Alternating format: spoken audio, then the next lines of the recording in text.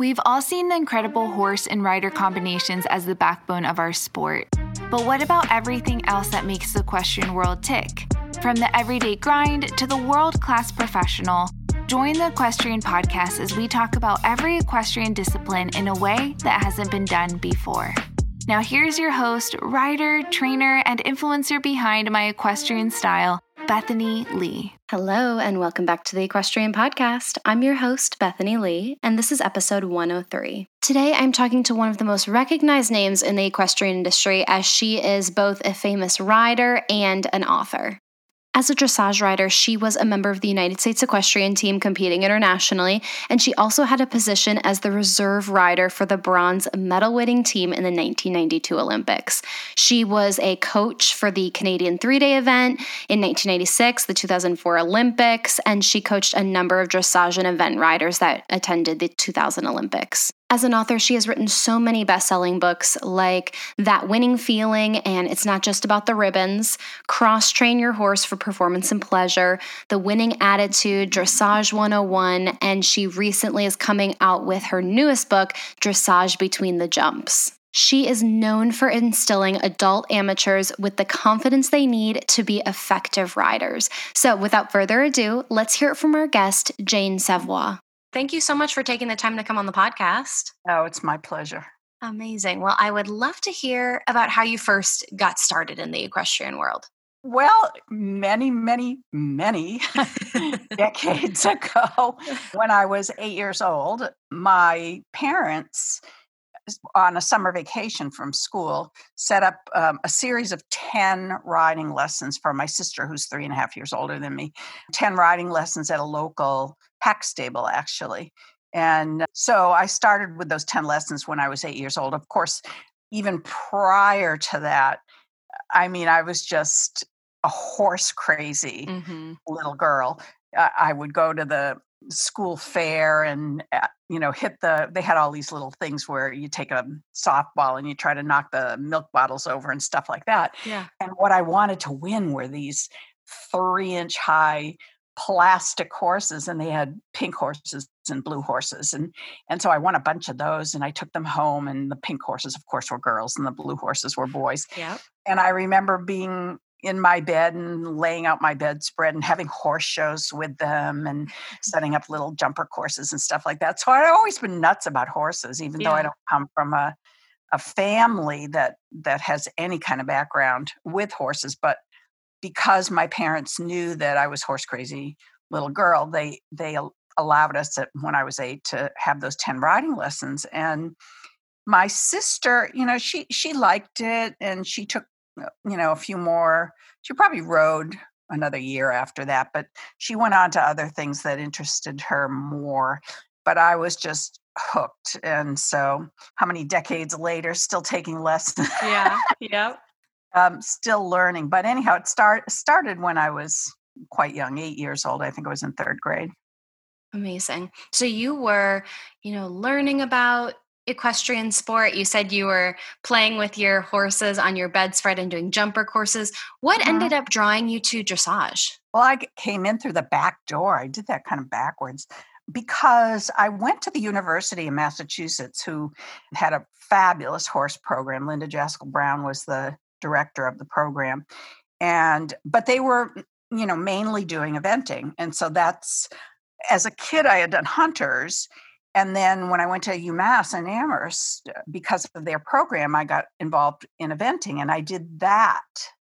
And then after my husband and I were married, I worked at the university because he was in graduate school. I worked there in the animal science department for a couple of years, and I was able to continue riding in their program as an alumni, and that was great. Okay. And then we moved to Vermont. But prior to that, I was still at the university. I just remembered this.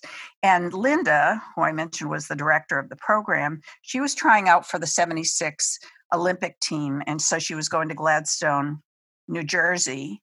And I went as her groom. Bent Lundquist was the coach of the team, and he was doing a training session. So I went as Linda's groom. And when I wasn't grooming, I was just sitting in the stands like a little sponge, soaking everything in. Yeah. And Linda Zhang, who most everybody knows is a O judge, Fabulous, fabulous judge, fabulous person. She just saw how intent I was. And she said, I have a horse in my barn. Her barn's in Maryland. And he's a racehorse who bowed a tendon on the track, and he's been in layup at my barn for 6 months. And the owners have not paid any board on him. And, it's been 6 months. Of course, it just shows you how many decades ago that was, because the board for 6 months was a whole $500. Oh my gosh. And so that's what they owed. But, my husband and I having only been married for a year, and we had money, and $500 was about our life savings. Right. So I called him from Gladstone, and I told him what Linda had said. And I said, can we use this money? And I want to buy this horse. So, this is basically sight unseen, this thoroughbred off the track. And so he said, yeah, go for it. He's always been very, very supportive. But when, I got the horse, and that was great, but he had this it was healed, but huge bowed tendon. And I thought, I can't jump this horse. I can't event this horse, because I'm risking re-injuring his tendon. So that's when, I thought, well, what can I do? And I decided to specialize in dressage at that point. I had a passing familiarity with it from the eventing, but we're talking doing a training level test. Sure. And but anyhow, so if I was going to continue to train this horse, it had to be to do in a discipline where he wouldn't injure himself. Right. Had he had any dressage background? Oh no.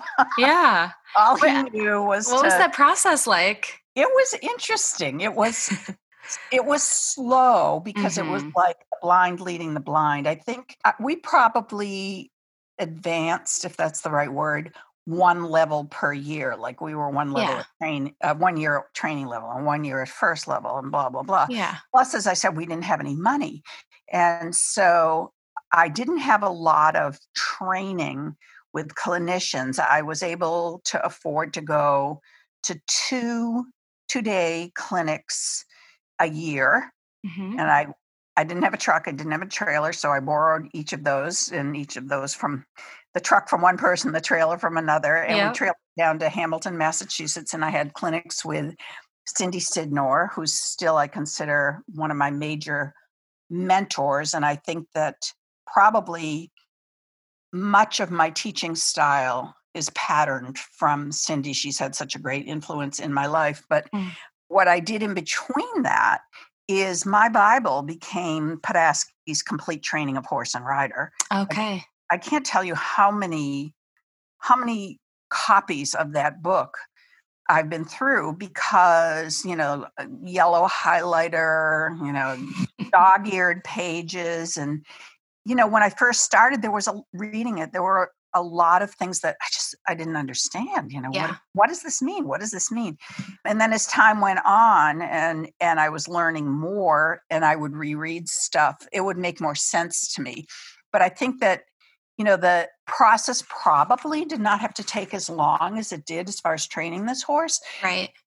Because I didn't have, an instructor there on a regular basis to help me. And I was basically learning from a book, except for my help from Cindy. Wow. 4 days out of a year. Wow. So you were doing that. You were still working at the school. At what point were you like, I want to really have horses part of my life. I want it part of my career moving forward. Well, when I was at the school because I was grooming for Linda, but when I got the horse, which I renamed him Happenstance, it was right in that time that we moved to Vermont. And I'm a very goal-oriented person. I thought, I'm an athlete. I love sports. I love athletics. I love competition and working to be the best and blah, blah, blah. So what would be the highest goal I could reach for? And I'm thinking, okay, Olympic team, or representing your country, earning the right to represent your country in international competition. And then I thought at age 25, well, you're not going to be a gymnast. You're a little old for that, that type of thing. I thought about different sports where I could really aim for the highest in my mind, the highest in that sport. And I thought, well, you love animals, you love horses. Why not combine your love of competition and love of country, because I'm very patriotic, with your love of animals? And so that's when in my mid-20s, it became more fully formed in my mind that not only was this going to be my goal, but this was going to be my career. Right. And then what would you say are some of the like high points or things that when looking back that really stick out from your riding career? I think the biggest high point, like I said, for your country Hmm. to say that you're good enough, that you've earned the right to represent them internationally. I mean, that was like a huge, huge thing. So I remember when they first sent me over, and some other riders, there were 6 of us, and we had competitions this was the year before the Barcelona Olympics. So this was 91. And so we, because it's since our sport is so subjective, like figure skating, Hmm. the judges have to see you and get confidence in you and stuff like that. I remember when I was packing and getting ready to go and talking to some of my friends. I don't know if some of your listeners know Ellen Dixon Miller, who's been on teams. I'm like, okay, what else do I need to know? What else do I need to bring? Blah, blah, blah. And she says, just expect to be last. No matter, even if you do the test of your life, just expect to be last, because they don't know you and they don't know your horse, and they have to see you and develop some confidence in you. So we went over 91, and I think my first competition was Rotterdam. So Holland, France, Belgium, Germany. I think I went to competitions in those 4 countries. But my first competition was Rotterdam in Holland. And so they sent us over, I don't know, maybe 2 or 3 weeks ahead of time, let everybody acclimate. And they sent us over with saddle pads with the American flag embroidered on the back corners. And talk about a thrill. And I remember being in the stable that they had us in prior to the competition, and I had the saddle pads in my tack trunk, and every day I would look at them and see that, I had this pad with the American flag on it. And I remember the owner of the stable coming in, and I come out of the tack room and I'm like, and I'm using my index finger like, come here. He must have thought I was nuts, but I had to share it with somebody. So I showed him the saddle pads, and I was all excited. And so the high, I mean, that was very exciting leading up to it. But cantering, I just gave myself goosebumps. Cantering down the center line. Oh, yeah. With that pad on and the American flag on, I have to say that's probably the highlight of that. I mean, I don't think anything even tops that first time I was able to do that. Yeah, that is absolutely incredible. You gave me goosebumps too. Oh. I love that. Goosebumps. What would you say are some major learning moments that kind of stick out in your head as kind of like what you remember or what you've used to maybe figure out what you want to do differently, or things that just shaped you to become a better professional? I learned fairly early on, that when I finally started competing, I was very, very nervous competitor. And which, if you were riding that horse, you probably would have been nervous too. Gotcha. Because, I mean, he could go from 0 to 60 in like half a second. It was that kind of thing. In fact, I had a strategy for a competition when I first started, training level test 1 in Woodstock, Vermont. And I remember my strategy was to never canter in the warm-up, because I knew that once I cantered, he would be berserk. Game over. Yeah, game over for sure. So I did all the walk and trot in the warm-up, and I remember going in and doing my first test. I think Colonel Thackeray was the judge, and in those days it was all the trot and all the walk and then the canter. So the beginning of the test was like 6s and 7s and occasionally an 8, and that was really good. And then came the first canter to part, and it was an explosion, and I got a 2 for that. And then the rest of the canter work, it was like 2s and 3s and whatever. And then Thackeray, in the general impressions, he wrote, was he stung by a bee? Oh my gosh, I love it. That dramatic. So anyhow, between, being nervous on him, and I think rightfully so, Right. when I went to competitions, which, if I was going to go after this big goal, I had to compete. I spent a lot of the time in the porta-john, and I Yeah. couldn't eat the day of competition, and Uh-huh. really, really nervous. And I thought, whoa, if my goal is to go to Barcelona, Mm-hmm. or to an Olympics, I have to find a way to deal with my show nerves because, Mm-hmm. you know, I don't want to be having diarrhea to put it bluntly. Yeah. For 15 years, I want to enjoy the process. So I have to learn tools, techniques, coping mechanisms, whatever, to deal with my show nerves so I could enjoy the process. And that's when I picked up a book called Psycho-Cybernetics, written by a plastic surgeon, actually, whose name is Maxwell Maltz. And I learned about the importance of the subconscious mind Hmm. and how to program the subconscious mind so that you can achieve whatever it is that you want to achieve. So I changed from approaching what I was doing the way I'm hardwired, which is to use iron jawed determination, the conscious mind, I will do this, Mm-hmm. more is more kind of thing, to a softer approach, which was to reprogram my subconscious mind so that I could achieve certain goals, for example, enjoying competition. Another big learning moment for me was to learn to recognize shades. That's what I call it, shades of gray. My mantra became a little bit better.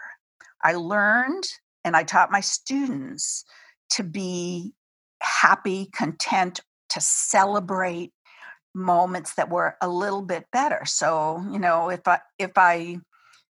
I'm just trying to think of an example for my students. If their horse had trouble picking up the right lead on a circle, and this had been a continuing problem, and then one day the horse picks up the correct lead and then he breaks or he switches or whatever, Mm-hmm. it's still a little bit better than it was Right. when he was never picking up the correct lead. So, people would say to me, "Did you have a good ride?" when I finished and riding, and I said, "I always have a good ride." And the reason that I always have a good ride is I see things in shades of gray. Mm-hmm. As long as something is a hair better, a little bit better than the last time I tried or last week or last month, then I'm celebrating. So those were big learning moments, both for me in my own writing and also as my development as a teacher. Definitely. It's so interesting being a trainer myself. It's like you are around people sometimes who are, and I've been here absolutely before in my career, where you are expecting perfection every ride. And Yeah. that's completely, like lining yourself up for failure every single time. Yeah, absolutely. And, there is no perfection. There's excellence. You can search or have a great goal for excellence. But like you said, you're setting yourself up for failure if you're going for perfection. And so if, let's say I'm teaching a lesson or I take a student to a competition or something like that, and they come out of the arena and they go, "Oh, this was awful, and this was awful, and this was awful." What I will say to them is, tell me 3 things that you liked. Tell Hmm. me 3 things that were better than they have been in the past. So I work on helping them change their mindset around so that they feel like they've accomplished something, which they have. Just Hmm. getting into the arena, they've accomplished something. Many people stay on the sidelines and just critique stuff. But Right. if you put yourself out there and you go down the center line, you've accomplished quite a lot. But rather than, and we all tend to do this, I think, focusing on the negative. Oh, you didn't cross and the leg yield this way, and I was leaning forward and blah blah blah blah. If you pick out 3 positive things and focus on them, you're going to feel like that you're satisfied and you've accomplished something. Yeah, definitely. Thanks to our sponsor, Trafalgar Square Books, we have a plethora of equestrian literature to choose from over at horseandriderbooks.com. Whether you're looking to fine-tune your riding or learn a new training technique, read an equestrian novel, or learn about neuroscience of horsemanship, you can find a book that suits your needs over at horseandriderbooks.com. Trafalgar Square Books does an amazing job of finding equestrian authors to really find a perfect book for you, no matter what you are learning or wanting to accomplish in your reading. So make sure you head over to horseandriderbooks.com and take a look at their hundreds of equestrian books. I don't know about you, but once you take a look, you are going to want to go through all of the collection. So thank you so much, Trafalgar Square Books. All right, let's head back to the episode. Would you say that there's several different categories of riders who maybe are lacking some confidence, like as far as like where that lack of confidence stems from? I think lack of confidence is I'm going to put in quotes, a disease that runs through everything that we do. I think that it's human nature to lack confidence. But then you add, with the horses, you add different things. For example, we're always being critiqued. If you compete, you're being critiqued by the judge. Right. If you're taking a lesson, even though hopefully it's positive, you're being critiqued by your instructor because they want you to get better. So you're hearing the things that need to be improved. So you're being critiqued in that way. And then the worst critic of all is yourself. You know, it's just, I hear people, and I stop them when I hear this, but I'll hear things like, oh my God, I'm an idiot. I always do this, or blah, blah, blah. Or my left hand has a life of its own and I'm always pulling on the left rein. No wonder my horse can't do such and such. So by nature of the sport, you know, it's a sport where we're constantly dealing with criticism, whether it's from ourselves, from our teachers, or from judges. So I think that in addition to lack of confidence just sort of permeating the human condition, I think those three things also add to it. Definitely. Yeah, I agree. What kind of role does confidence play? I mean, this is an obvious question, but I'd love to hear your opinion, hear you expand upon it, that the role that confidence plays in just a rider's ability to be effective in the saddle. I think that it's paramount. However, enjoying the journey, the process, if you're confident, you know, while you're doing whatever it is that you're doing, then you're going to have that much more fun. And most of us don't ride because we plan on making an Olympic team. Most of us ride because we love horses and we love learning and we want to have fun. This is our mental break from our, you know, raising the kids or having a job or whatever. So I think I lost track of the beginning of your question. Yeah. And even I'm thinking about the question more, and maybe effectiveness isn't the correct term, but maybe consistency, but the role that confidence plays in a rider's ability to be effective or consistent in the saddle. I think it's like that for any sport or any endeavor. I think that the levels that you reach and the degree of enjoyment that you have is directly related to the amount of confidence you have. And being confident allows you to expand your world to such a greater degree, because if you're feeling inept or incapable, let's say at training level for the dressage riders, but I know that riders in other disciplines can just apply this to their own discipline. If you're feeling, oh, this isn't good enough and that's not good enough, you're going to stay in your tiny little world at training level, and you're not going to, quote unquote, take the risk to your ego or whatever else to say, you know what, all right, I know my leg yield to the right is really not so good, but I'm going to go do first level. Yeah. I'm going to stick my toe in that water and, you know, expand my world a little bit. So I think that type of thing, expanding your world, not just getting stuck in your comfort zone because you're not confident to get out of your comfort zone. I also think, I mean, because it's every horse is different, just like every rider is different. Having confidence allows you to be what I call a problem solver. Mm-hmm. And you're always, like I said, all the horses are different. So you need to have the confidence to say, okay, I'm going to try this to solve this particular problem. And what was it, Einstein that said the definition of insanity is doing the same thing over and over and expecting a different result. Yep. And so you do that 3 or 4 times and you find, whoa, this is just making it worse. Well, rather than beating yourself up, dig into your bag of tricks as a problem solver and say, okay, for this particular horse, this doesn't work. I'm going to do the opposite, or I'm going to do this, or I'm going to do that. And so I think having confidence allows you to experiment like that, to become a problem solver, which is just going to make you a better rider/trainer.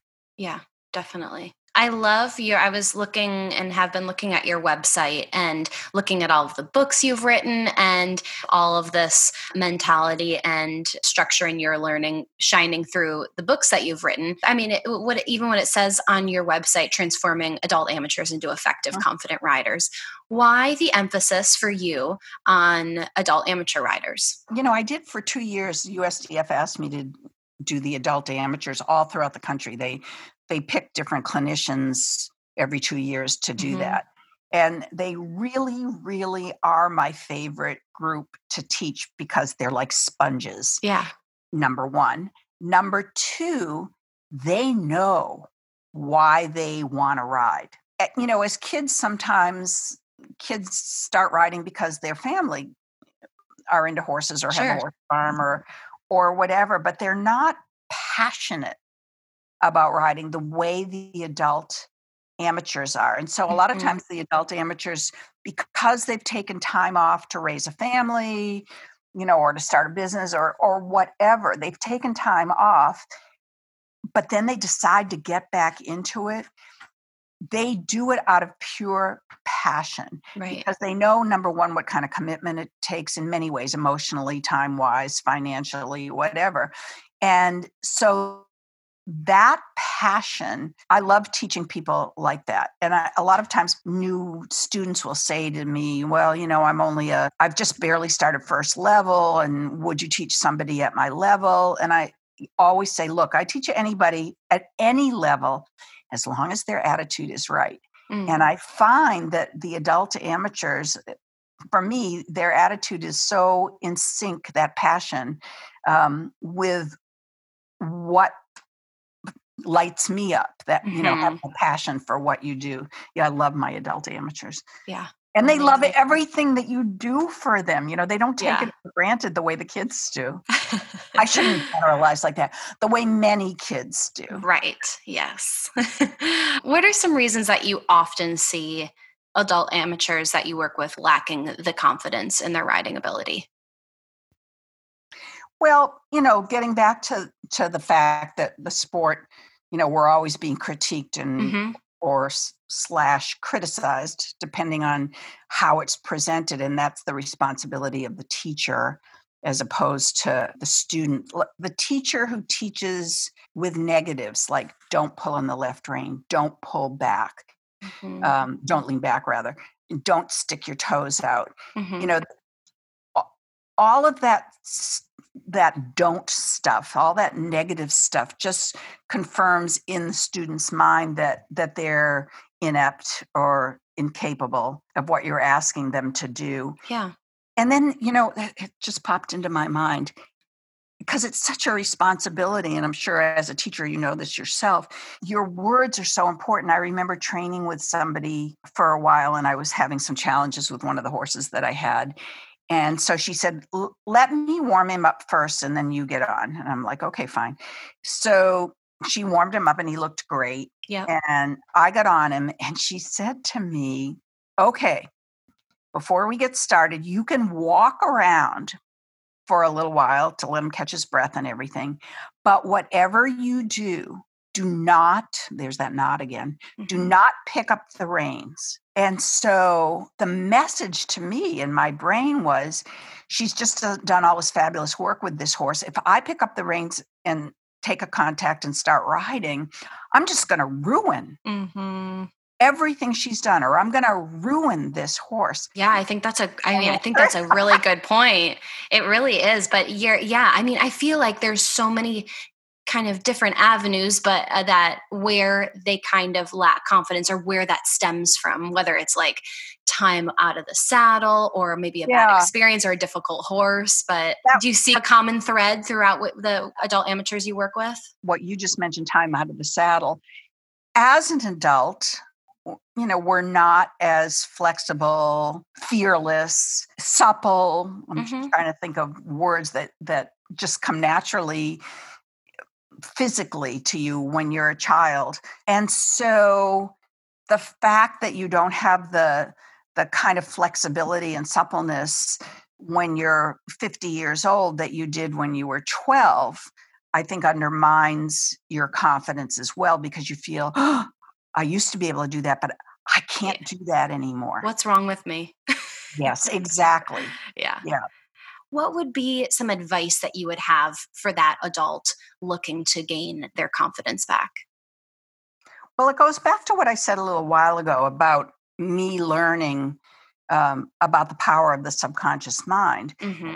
And, it's one thing, like you say, that the more you jump, the more you do this, the more you do that you're going to get better, especially if you're successful, because success breeds success. But what if you're not successful?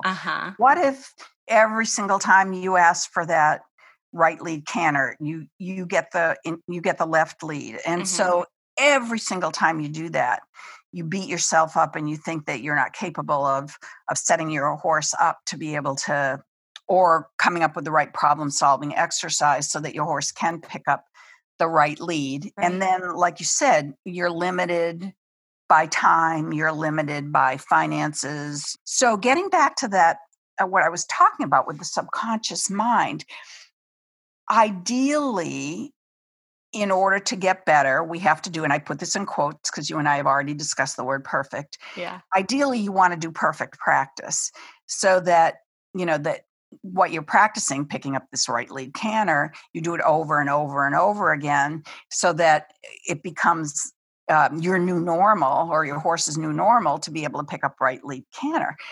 But really, the only place that you can practice perfectly is in your imagination. And that's where the subconscious mind comes in. Yeah. So let's say you get on your horse and for real, you practice 10 right lead canter departs. And all of them are horrible. Your horse races through the trot, or he picks the left lead, or throws his head up in the air, and blah, blah, blah. So you do that 10 times. So that's what you're practicing. So that's what you're going to get very good at, doing what we call technically crappy canter departs, because that's what you're practicing. Right. But the important thing about the subconscious mind is that it can't tell the difference between what's real, those crappy canter departs, and what's vividly imagined. So let's say you get on your horse in real time and you do 10 crappy canter departs. Then you go home and you sit in your easy chair and you take like 3 deep breaths so that you relax yourself. And you visualize 100 beautiful, soft, round, on the bit canter departs. Your mind, your subconscious mind, which is the part of your brain that truly determines your actions, can't tell the difference between the 10 crappy ones you did for real and the 100 perfect ones you did in your imagination. So you have to get better without spending any more money on lessons or all those other things that you mentioned. You have to get better because you've done 10 times as many good right lead canter departs as bad right lead canter departs. So, it really is like most sports, but I think particularly for riders, it's the riding, and riding well is 10% skill, 10% physical, being able to control your body, your position, knowing the aids for different movements, but it's 90% mental. And so learning to make your mental movies, as Sally Swift calls it, riding in your mind's eye, doing perfect practice in your imagination, you're programming yourself to get better. You're programming yourself for success. Wow. That's such great advice. And it's something where anyone can do it, no matter where Right. you're at in your, level or ability or whatever. That is such great advice.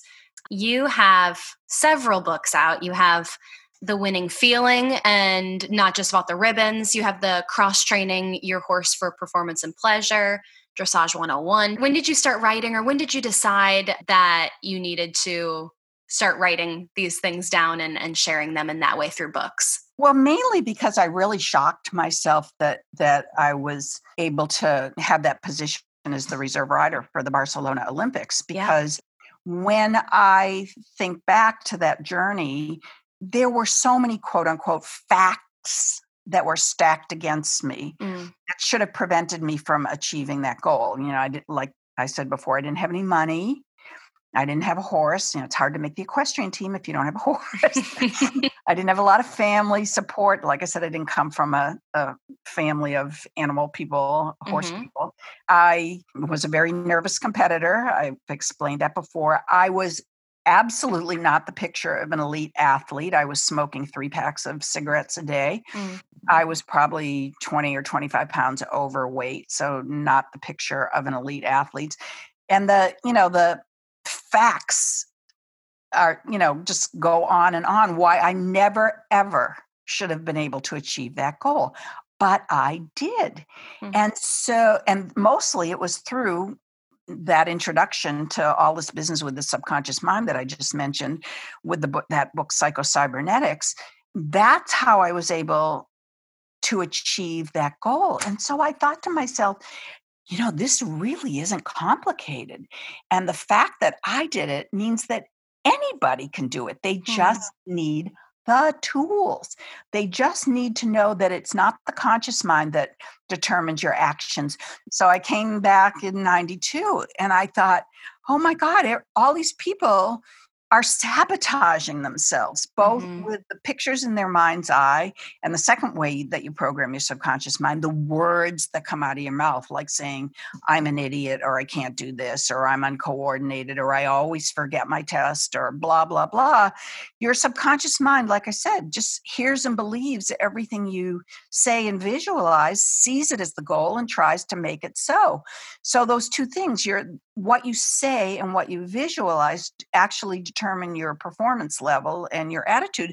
So when I realized, oh my God, this is so much more simple than willpower, I thought I'm going to put this in a book so that those who want to get out of this self-sabotaging type of mindset can apply some of these things and do exactly what I did. And so that first book, That Winning Feeling, actually is quite autobiographical because it was my journey. It was the Jane that was in the porta potty and the person that second guessed herself and thought she was inept and saw the list of the 12 people that had made the long list for the Olympic team, and I could understand why all 11 of those other people were on that list. Of course, they're fabulous. Of course, they're on the long list. And then I would see my name and I'm like, oh my God, I don't belong in this company. Oh, wow. So that's what started the whole book writing thing.